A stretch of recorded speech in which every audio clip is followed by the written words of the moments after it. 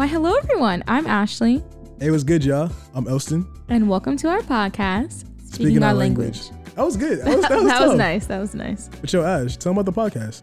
Okay, so we created this generational podcast to focus on uplifting Black culture, building community, and honestly, creating a space for young people in their 20s to figure out life together. So with that said, let's just hop into the episode. Okay, let's do it. All right, so since this is the last episode of Black History Month, it wouldn't be right for me not to use our check-in time to see how your Black History Month went. Facts. Honestly, like, I'm not gonna hold you, like, besides the snow being anti-Black, low key, I don't know why. I feel like I could have did more for, like, Black History Month. I feel like COVID just, like, it being virtual made a different vibe. You know what I'm saying? Like, I feel like... Got you. I really got Black History Month from, like, my movies, which we'll get into later. Mm-hmm. But I think it wasn't as impactful as, like, actually being in a collective of Black people. I feel like, you know, the sense, like, on social media was, like, really strong. Yeah. But I think I'm not used to, like, not being around people because we're still in a pandemic. Yeah. Like, whether it was, like, undergrad or, like, a job, like, I feel like that actual in-person connectivity is different and it adds a different vibe to, like, Black History Month. But how about you? I feel like it's been a very impactful Black History Month. This is the first time I was able to spearhead a whole Black History Month campaign at my job. Congrats, give it up. I'm like, listen, when you actually spearheading and leading a whole campaign at your job, that's a different type of vibe. Thank you. So, it was really nice to be able to use, like, you know, my everyday job to spotlight employees and members and influential figures that are making an impact. So that was really cool. And to just see how many people were, like, happy about it made me feel great and showed that, like, I can create dope stuff, you know? I mean, come on, you do the social media for the podcast, you do it for your job. So that's not even the option. But it was just really nice to, you know, use this month, even though it was snowing and it was definitely anti-Black, to try and make the most out of it and to just try to do what I can virtually since we can't see a lot of people in person. Now, I agree with you. So I guess, like, the best way to really finish off our Black in Love series was to really tackle this, or not even tackle, discuss the idea of revolutionary radical love. Like, let's really dive into that. I think we should, and I think you should start. Elson, tell them what you think. This. I know I do. So what does, like, revolutionary love mean to you in this space, in this time? In this space, in this time, I feel like revolutionary just means you're forthright, you're transparent, but beyond that, it's a love for the community, for the struggle, for the people. I think at that point, it's like you're dying to self, but for the people. Like, whatever you're doing is for the community. I think that's what it really means for me. Like, you're prioritizing the community over yourself. Like, you recognize the need for you to be a catalyst for a transformative change.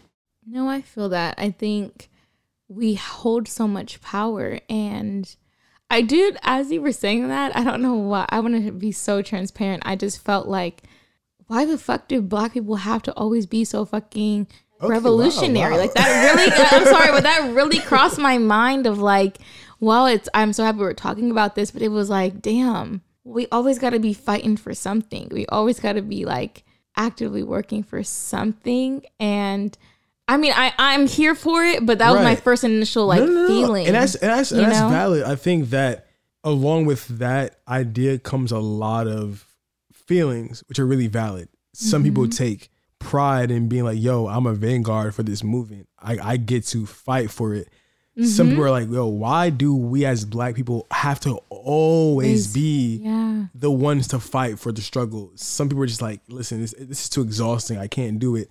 So I think even within, like, our Blackness, we hold a very different emotions to how we interact and engage with the struggle. For me personally, I think I've been finding myself kind of like, I always want to try to be as revolutionary or as, like, radical as I can be. So, like, reading important texts and being critical of society and my wrong society. But then I also feel like sometimes it's like, yo, I'm trying to live my life. You know what I'm saying? I'm trying to just be Elston, trying to be, like, me. Is that so it's okay? hard. It's hard, like, to try to do that, where it's like, yo, sometimes I can't do that in this particular moment because I have to just focus on, like, me and, like, my nuclear family or whatever. I'm saying, like, just me and my brother, sister, mom, dad. I think that sometimes is really difficult because sometimes you're like, I can't focus on trying to help everybody. I have to like help me first. And how much like, and I think revolutionary love, while on a larger, broader scale, can be, you know, empowering the community, making these bigger changes, you know,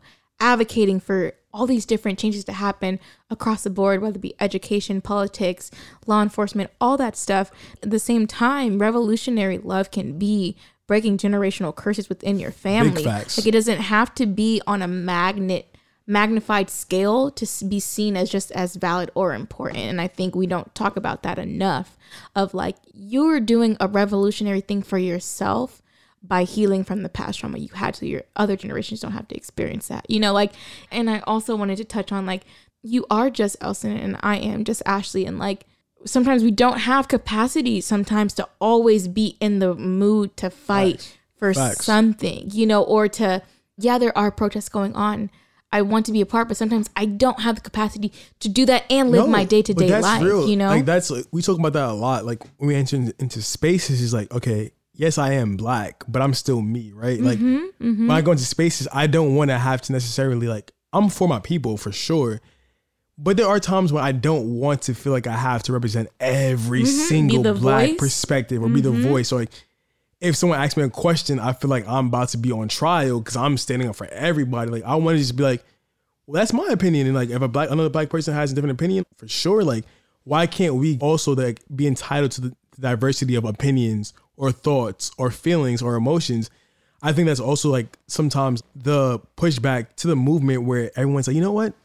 Black people are fine speaking up. It's just this one unified voice. And it's like, no, sometimes like we're still trying to figure it out. We're still trying to all make sense of it in our own ways to figure out like, how do I really feel about what's happening to me? Exactly. And that differs from person to person, but that's still a part of the movement. It necessarily isn't always about, let's get on the same page, rather than like, let's all understand like where everyone is coming from. And not having that pressure to feel like we're obligated to be the spokesperson. Because when the George Floyd situation happened and Black Lives Matter was such a big prevalent moment in June-ish, July, every company was like, where are my Black employees?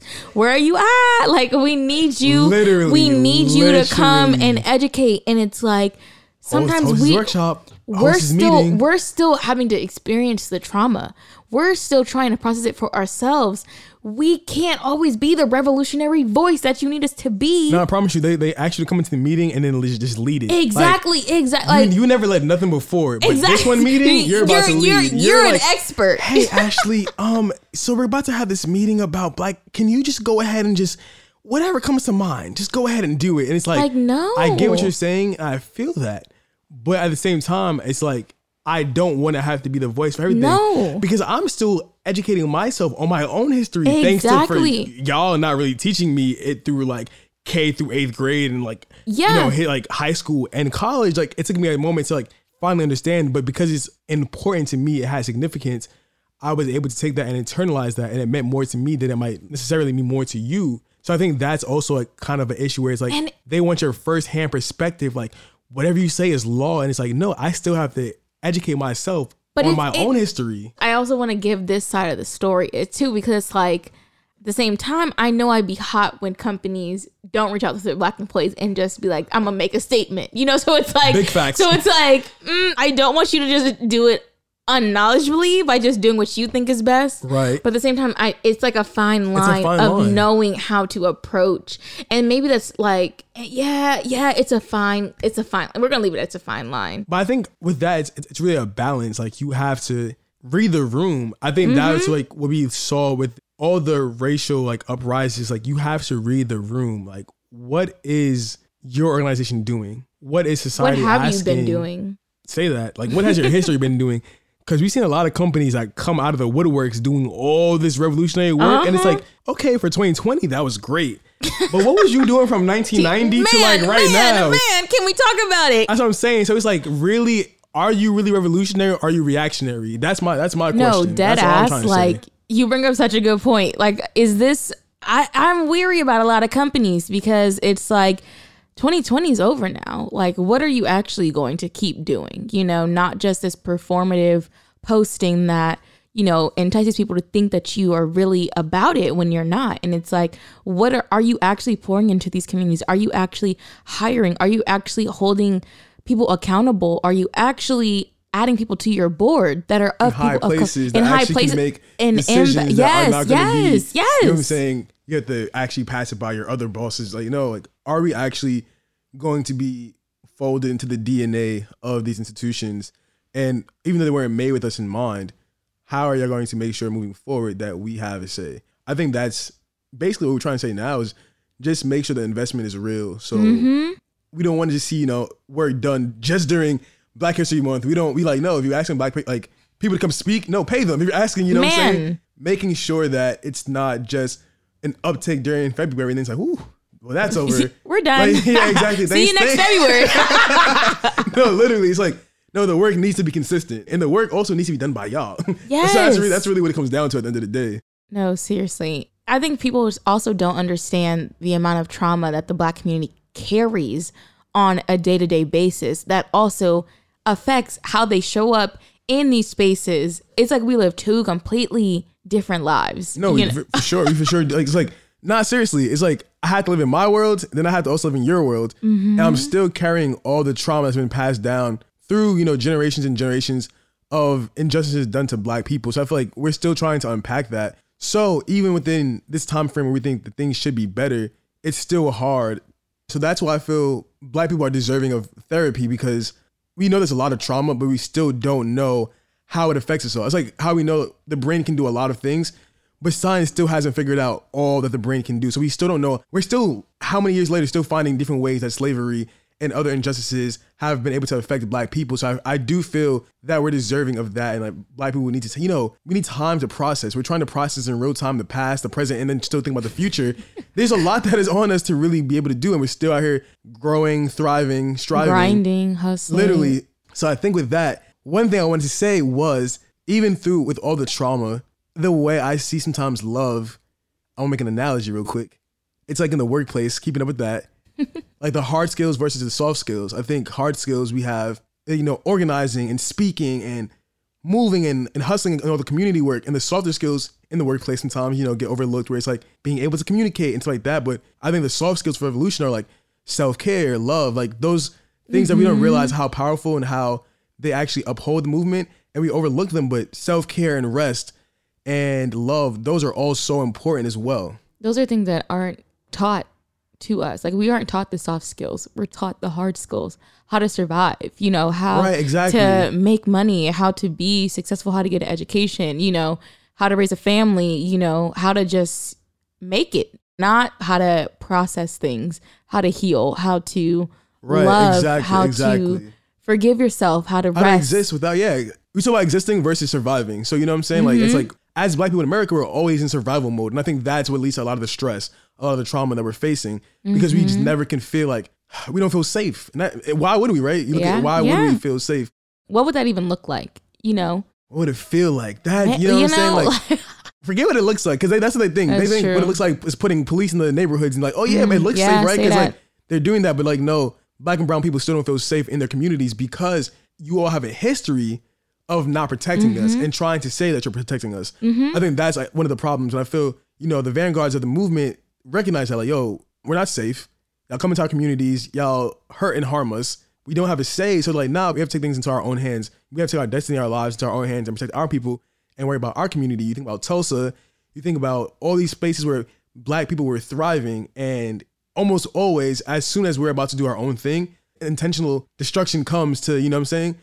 Pushes all the way back. Exactly. So all those different experiences have effect, and especially Black people, and they're like, depending on your history, where you're from, that proximity to it affects everyone differently, and can also affect the way you see the world. I think the way we all see the world as Black people is very, very different. As we talk about like just the revolutions and all the movements we have gone through, it's like, was those built on the concept of love that kept us going, or like the concept of pain? It's like a contradiction of like, is one without the other? Yeah, like, it has to be, it's both. It's like, the pain that's caused, we all see, okay, wow, we're unified by that. Yeah, we all have the same battle wounds, and it's like, okay, the only thing that's going to heal those wounds is the love. So like, I give love to you, you give back to me, then we have love for each other, hey, now we're building community. We're, you know what I'm saying? I think that's what it really is. And love looks very different. You know, some people have a more militant stance on love. Like, we talk about love languages. So that looks very different. Some people, like, during the movement, some people are like, hey, I'm going to be the visionary. I'm going to be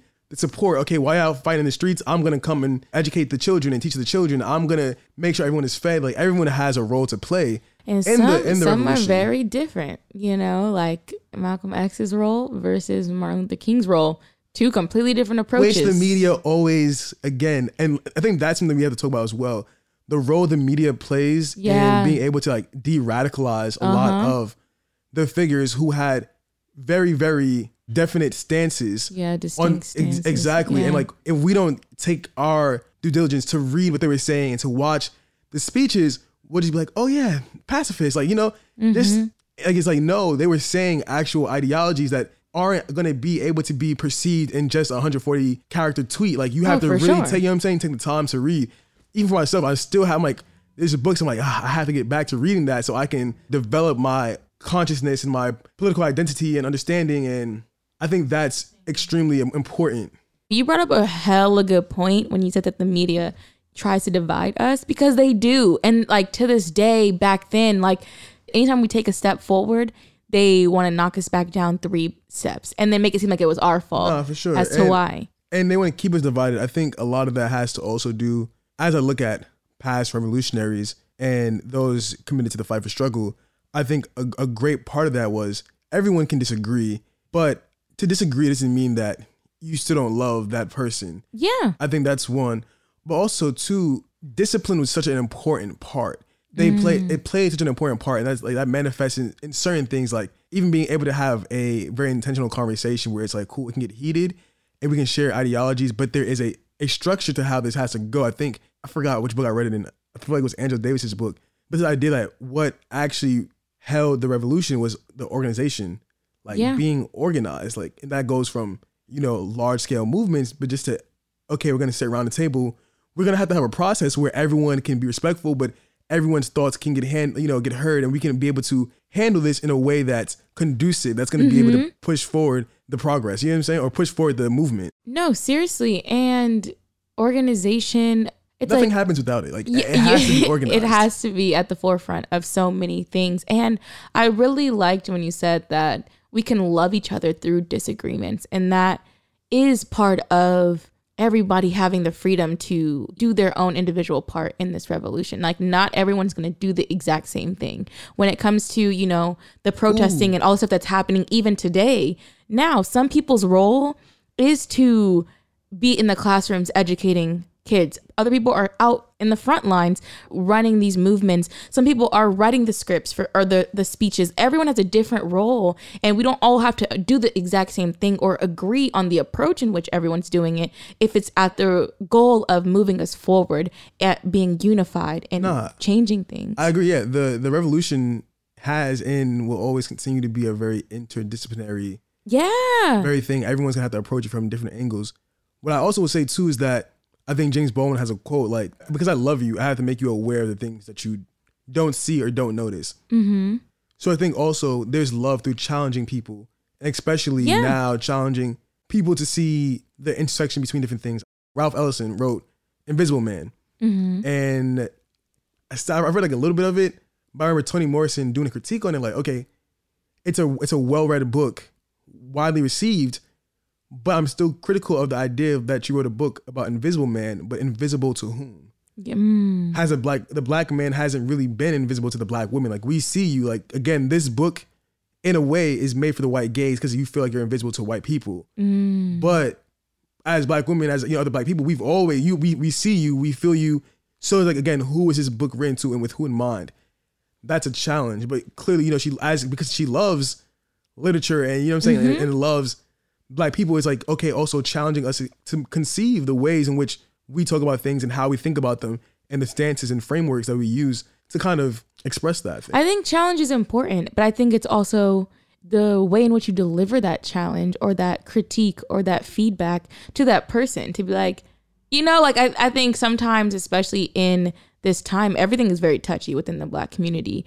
And if people aren't responding, aren't doing things your way. It doesn't seem like it's a space of educating one another, more of let me tell you why you're wrong and why I'm right. That keeps us even more divided, because people who aren't knowledgeable and people who are, sometimes people don't have the patience or like capacity to educate, but at the same time, that doesn't mean you attack your own fellow people for not being knowledgeable. I don't know. Yeah, it's like a fine line. I agree. I feel like for those who, quote unquote, there's woke, but those who are enlightened or have come to a higher sense of awareness, and I wouldn't say burden, it's not really a burden, but there is a way to approach those who have not had the same experiences to be able to understand and become conscious of the things that you might have been able to, and you just want to show grace and kindness when doing that. On the flip, I will also say I do understand as well that that's life, right? Life is this ever learning process. So when you're trying to learn about identity politics and all the different, structures and frameworks of just the struggle, there's a lot to learn. So sometimes people are just like, it's like, damn, like I thought I was doing something right. I think that sometimes too, like a part of a revolution, being revolutionary and having revolutionary love is like dying to ego. Like your ego has to die. You can't have, there's no space for the ego. Like you have to be in a way selfless. And I don't know, that's a hard task. Like just, that's hella hard. Regular relationships. But then you tell me to be like, even people you're close to, it's like, okay, let me be selfless. But then you tell me to be selfless for people I've never even met. Like I'm literally fighting for future generations. But that's the, I guess, a beautiful part about it. Like you are so committed and believe in the fact that the world can change that you're willing to sacrifice for it. Sacrifice. But before I even touch on the sacrifice, that's facts. That needs to be its own thing. Go ahead. No, seriously, it needs its own set of time dedicated. But I wanted to go back to ego and education, because I think it's so important that if you're choosing to use your knowledge to educate people within our community, you got to know how to put your ego aside and like your pride aside, and like understand that yes, you know something, but you were once in this place where you didn't know. And you would appreciate if people were gracious enough to let you in on things, and use the knowledge that you have for good, and be, diligent about that. Yeah, for sure, because no one wants to learn from a teacher that can never be a student. So if you can never, you can be a teacher and still remain teachable. I think that's the yes. Those are the greatest teachers. Those that are still understanding. Like I still have something to learn, and guess what? You can teach me something to learn. Like though I may, quote unquote, know more than you or be more knowledgeable in this area, it's like life is so expansive that it's like you can also teach something too, and like I can pull from this and apply it in a different manner over here, and that's how that's what drives innovation. That's what drives creativity. Like people have always been able to see something and like, you know what, I can do something else with this. I think that's really important. That's what keeps us going and allows us to have a plethora of tools to be able to fight injustice and to be able to heal and to be able to work. We have so much that we can pull from. It's just the spirit that we have. Yeah, and it's like I'm realizing, like, and that goes back to just the concept of like the people who always want to be right, they are always on edge because they always are trying to prove something. Like, they can never be teachable. They never want to accept that they're wrong or accept that they, may not know everything. And those people know so much, but they can't put their pride aside, their ego aside. For real, it's like, do you want to be right or do you want to be effective? I think. Wait. Can you say that again for the people in the back? I'm crying. Do you want to be right or do you want to be effective? One of my mentors had this saying that being right is overrated, and I looked at him like, wait, what? Like, if you're right, you're right. And it's like it's not about always being right. It's about the approach. It's about the outcome. Yes. And I think that's what revolutionaries were really about. They were married to the outcome. So no matter what it takes to get the outcome, like that's when it's about, okay, I'll be selfless. Like I would have this like revelation the other day. Being smart isn't always being the person to come up with an idea or come up with something. It's also being able to notice the potential in something and notice that something else is a good idea. So if we do a podcast, like if you have an idea, right? And then I have an idea, but you have one that's better than me. Am I going to like still push for my idea, or I'm going to be like, hey, you know what? That's a better idea. And it will make sure that the podcast gets in the right direction. You know what I'm saying? Yeah. That's what they had to do as well. They had to be able to be, you know what? It might not be my idea, but if you have a better idea and it's for the people, let's go with that, because at the end of the day, it's for the people. Yeah. And I'll fall in line. I think that's something that's like really, really important to understand, that it's not just about self. It's like, oh, I'll just die and sacrifice. It's like, no, like I'll sacrifice if I, you know what I'm saying? Like I can't be the face of the movement. I can't, like, you have to be able to really be in it for the people. Like, you're not in it for the people, it's going to be extremely hard. If you don't want to sacrifice, it's going to be extremely hard. If you can't be inconvenienced, it's going to be really hard. Yeah, sacrifice is a hard thing. But I think as Black people, We know what sacrifice looks like already. Are we tired of sacrifice? Yes, but in order to keep things moving, you know, in certain spaces, that's good. We have to sacrifice. And have to continue to keep sacrificing. You know, I think that's the thing too. Like, both can be true at the same time. Like, we're so tired of sacrificing, but we still have to sacrifice to get to where we want to go. So it's like, I understand, like, as a people, we are so tired. But at the same time, in terms of, like, you know, I see like all these movements happening on, you know, different social media and people gathering together. It's like, no, we're going to have to continue to keep sacrificing. So we're going to have to go 9 to 5s, be tired, but still make sure the work is done in our community. We're going to have, you know what I'm saying? We're going to have to, even in this virtual time, we're going to have to make sure that we're putting the time in to make sure that our kids are being educated just as well as their counterparts, being that, you know what I'm saying, like, this virtual new education system is going to always disproportionately affect Black and brown children. So I think it's like finding those ways where I know that we're tired, but we have to keep doing the work. But then at some point, enough is enough, and we're gonna have to fight back and be like, hey, like this is what we need. Like, there's no more asking. There's no more. This is what needs to happen. But Elson, with all of that being said, what is your contribution, you think, to this movement? That's a good question. One, I want to continue reading, so I'm trying to like work on self-development and to continue to educate myself on the different struggles and the different revolutionaries and just what people were doing at that time past and now even contemporarily to fight for Black people. That's one. Two, I think I'm going to try to contribute like my imagination. I think imagination is so important, like the Black radical imagination, to be able to conceive of things that don't yet exist in the world, but you know that it can make it better. So I think just like imagination and creativity for me is like very, very important. I think that leads to freedom. And like, those are two things I value the most, I guess, in life, like imagination and freedom. Those are like my biggest things. Love that. Oh, I should actually too, huh? Okay. Yeah, so, I mean, but if you wasn't, you know, I was going to chime in. Anyway. I know you was going to. Go ahead, take it away then. Take it away. No, you brought up some really good points. I think when we talked about this before recording, I was like, whew, I don't know what I bring to the movement. And we had a conversation. You gave me a few ideas. But I think creating spaces to have conversations, good, bad, or indifferent, I feel like that's something that I bring to the table, and like trying to use all the platforms that I have to have open dialogues and be very transparent. That's something I think my creativity in regards of graphic design, video editing, like audio stuff, like I can do all of these things to highlight and amplify these different moments. And I think that's something, thank you. And then using graphics to depict what's going on.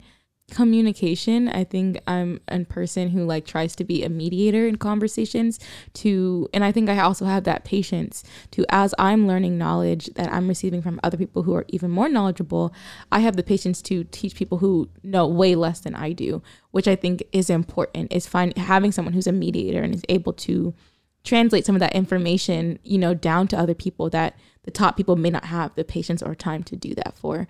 You're bringing a lot though. You have a big bag on you. Oh my gosh, thank you. You're so kind. That didn't sound too genuine. I'm not gonna hold you. Oh my gosh. I'm not gonna hold you. No, it's not you. It's more of like me feeling like I need to be doing more. I want to comment on something you said earlier about not really knowing what you bring to the movement. I think that's a space that a lot of people are currently in, like not really sure what they can add to the movement, not really sure how to be a part of the movement. Not necessarily knowing like, yo, is it still going? Is it not going? I think we're all just kind of looking around like, okay, who's gonna be the first person to do it? And it doesn't start with just one person. It starts with like, everyone has to do their part. Whatever it is that you can do.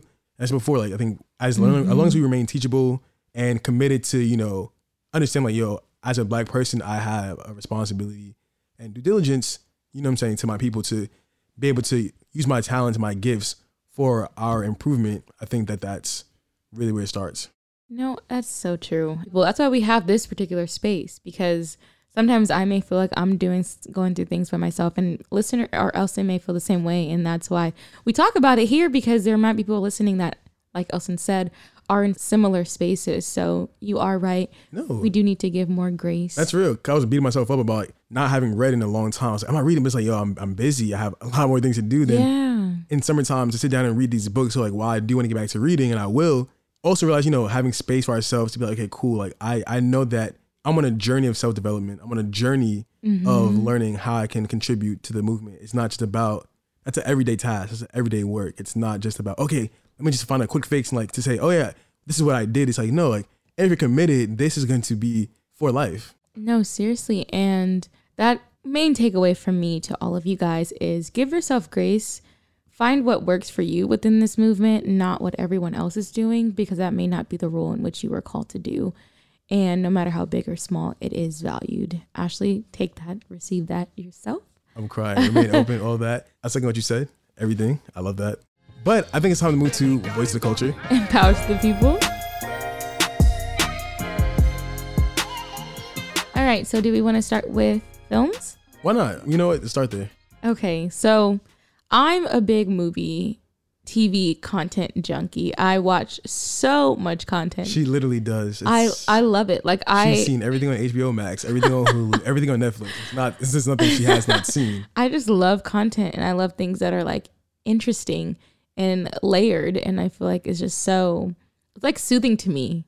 You know, the way that music is to so many other people. I mean, music is to me too, but content, I freaking love it. So while there's a lot of movies that we could talk about, from The Hate U Give to One Night in Miami to Salma, like we could talk about a lot, but I felt like the perfect time would be to talk about the new movie that just came out, Judas and the Black Messiah.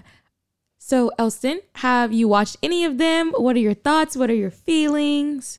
So we watched Judas and the Black Messiah together. Yes, we did. So we can start there. Okay.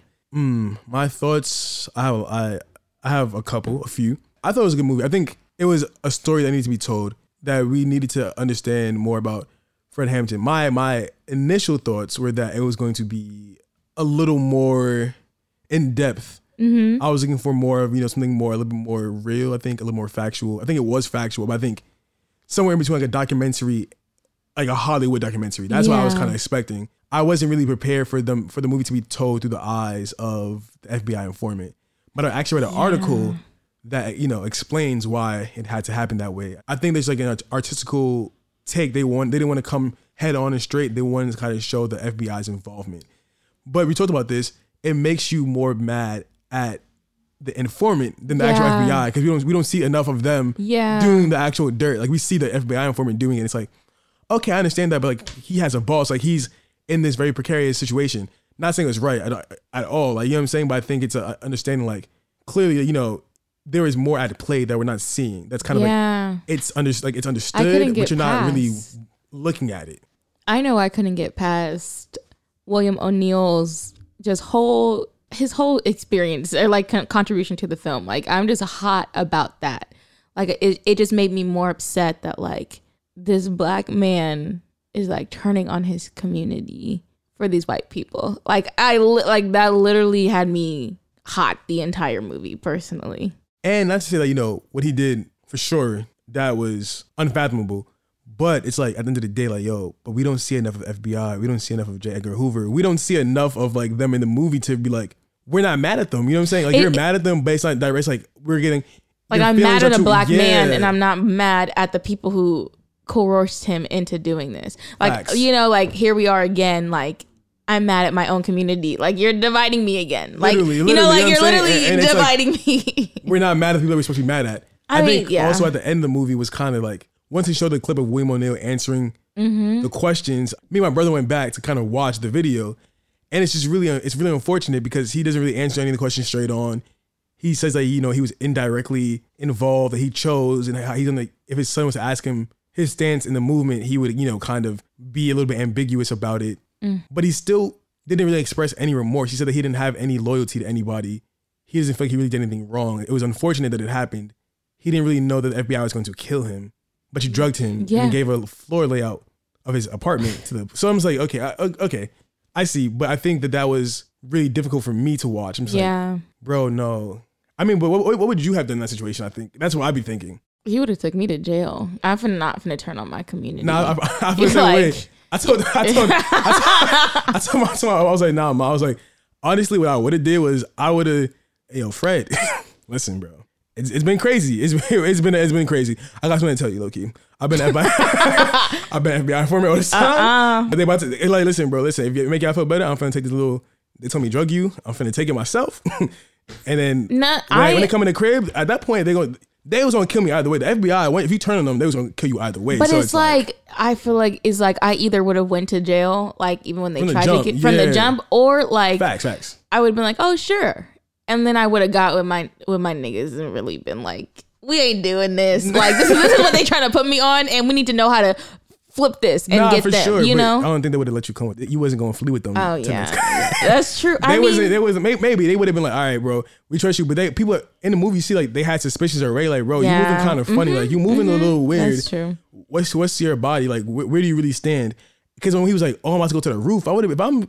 Why are you going to? Yo, son, why are you going to the roof? What's on the roof for you? Like we all shooting in the window. Like why are you going to the roof? Like that was weird. I want an upper but then view. You saw how they was doing everyone dirty, because then when he came, I forgot the guy's name, but he was on the stairs. He also was an informant too. So it was like the informants they had didn't even know about the other informants. So it's like, bro, wait, what was like, y'all was really on some corruption type? Like you were trying to really infiltrate and destroy from the inside because they were so formidable on the outside. So you knew that you had to start your own and internal it's like the manipulation conflict of a black person's life. You know, like I'm gonna ruin your life. I'm gonna send you to jail. I'm gonna ruin your life. So you have to ruin someone else's. You have to ruin so the you whole. can live, maybe, which is like, you know, like that shit is crazy. And like, they only that gave shit him is like wild. $500. Like that's like $2,000 today, I think I heard. But it's like that's for all of this. No, yeah, for all that you did, and you have to. I think, unfortunately, you know, he committed suicide shortly after that taping. Like I think he committed suicide like that night that recording aired. Because how are you gonna live with yourself? It's hard. And it's like you knew that he had a wife or his fiance. You know his fiance was pregnant with a child, and you still went and did that, bro. And then my brother and I were talking too, because like he's a history buff. We were watching it. He was one of the pallbearers, bro. He was a pallbearer in the funeral of the man that you helped to get killed. Come on now. That's sick. That's sick, bro. That's sick.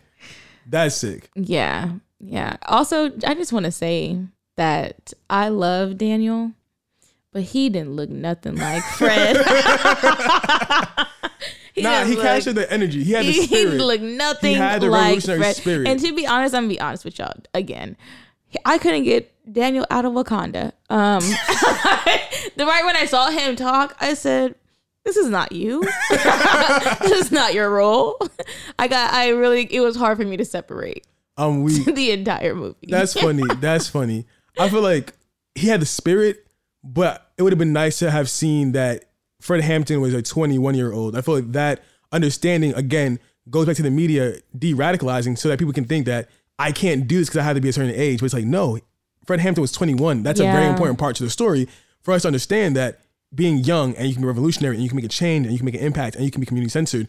I think taking that part away, there's so many different parts and angles that get stripped because subconsciously it will make a certain impact that does not need to be kind of told, or people are afraid will impact people in a way that will force them to revolt or make a movement. Yeah, and we all know Daniel is not 21. So that's another reason why I was not convinced. Sorry. I'm going to harp on that point. But no, Elston, everything you said was correct. That the media does try to sway people from understanding how much power we actually have to make an impact, no matter age, location, income. So completely agree. Also, on in relation to the movie, when it ended, we heard, especially from the podcast, gotta love her. No, she's amazing, fire. The song "Fight for You" came on, and it was like, it just made me start thinking as well about, again, it's about being part of the movement. Everyone has a role, and I think in the past, artists were very upfront about their politics, their fight for the movement. A lot of celebrities and entertainers were very open about pushing back on those norms and trying to make sure that they are constantly using their platform to progress the culture. And I think that I always have a question about artists, like, are you using your platform and your music for, to send a message? Not saying that you have to make a whole discography, I'm saying about that. Yeah. But when there are moments and chances to do that, do you use your platform and your voice to do that? You're so right. And that made me think about the movie One Day in Miami, which featured Sam Cooke, who, is a phenomenal Black artist. And he really made a lot of moves to really excel and expand Black artistry and ownership within, you know, the music industry. And it showed how he was making music catered to white people to begin with. And it took Malcolm X and several other people saying, you have power within your music to inflict change. And that led to him dropping the song, A Change Is Gonna Come. And him alongside so many other artists learning that their platforms are so much bigger than them. And, you know, their talents, they were given these talents to make an impact. And I think now seeing artists do it even more in ways not for like stardom, not for attention, but just because it's like, no, we need to use, like what I have is enough to make some type of difference. You know, my artistry, whether it be through songwriting, whether it be through rapping, whether it be through painting, fashion, you know, we all have these skill sets and these creative outlets. And art is so important to the movement because the thing about the Harlem Renaissance, like art has always been, you know, it gives us a way to express, but it also gives people a way to, for artists to critique, you know, the times and what's happening, and for people to find some type of enjoyment, entertainment. But it's also like, wait, if you actually, you know, pay attention, like lean a little bit closer, you might find that there's more than you expected to be expressed in whatever piece of, you know, art that you're consuming. So I think, yeah, it's a beautiful way to speak up and fight back at your own, you know what I'm saying, with your own level of comfort and using your gifts. I think that art is super important. For me, I want to talk about spoken word. Like, I really enjoy spoken word. I think it's like, for me, in my mind, it's like poetry and battle rap had a child. That's how I think about it.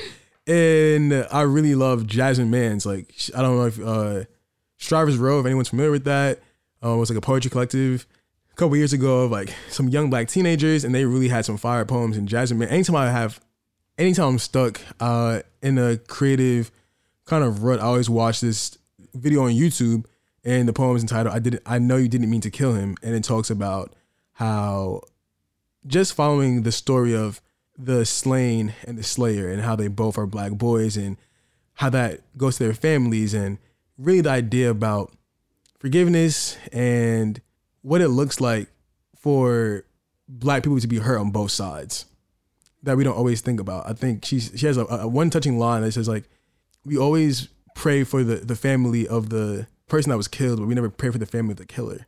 And that's because the killer, of course, like a heinous act, but even within that, the ways in which their family also mourn for them and losing that person, or losing the idea of who they knew that person to be, is also in its own way hard.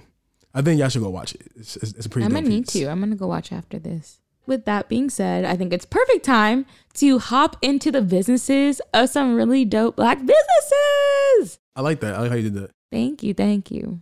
All right, so I'm gonna start off with mine's. It's 2 weeks in a row. Wow. Oh, here we go. The disrespect. It's Photodome, and on Instagram is at photodome.nyc, photodom.nyc, and it is a Black-owned photography store. And I really want to check it out because I've been low-key wanting to get more into photography. Oh. And just like being able to tell stories through, you know, visuals and graphics and stuff like that. But I think I would like to have that. I think sometimes, you know, I like to be by myself. So I think it's sometimes a very solitary, you know what I'm saying, activity where I can just walk around in the parks and just take pictures of, I love Brooklyn, of course. I want to take pictures all over Brooklyn and kind of just document the different changes I see, and from my lens, I feel like I could maybe produce something cool. So I'm definitely gonna hit up that shop and let y'all know what it's like. But Ash, how about you? So dope. And definitely let me know, because I am interested in photography sometimes too. I love sunsets and nature and photos of my friends and family and myself. And you can actually get actual cameras and stuff there in my bag. You're not just going to buy photography, but you're actually getting like camera, like, you know what I'm saying? It's like maybe like like the Supreme of cameras. That's hella Supreme dope. Store, yeah. All right, so my Black business of the week is CeCe's Closet, New York City. That is exactly, so it's CeeCees Closet, New York City, as their @name on Instagram. And it's a contemporary fashion brand that caters to all sizes and is handmade with love in Nigeria. And on their Instagram, they have so many dope patterns and prints and colors for head wraps and shirts and dresses and so much more. And they do really dope tutorials on how to do head wraps. So ladies, if you've been interested in getting some head wraps, figuring out which head wrap style works best for you, definitely go check them out. But I think that's all we got. That was good. It's been real for the Black in Love series. I feel like yes, really I'm so happy we did this. For sure, me too. We appreciate y'all for listening, for sticking with us, for sharing feedback and comments, and really engaging in conversation with us. Yes, we love you so much. Until next time, y'all. Peace. Bye.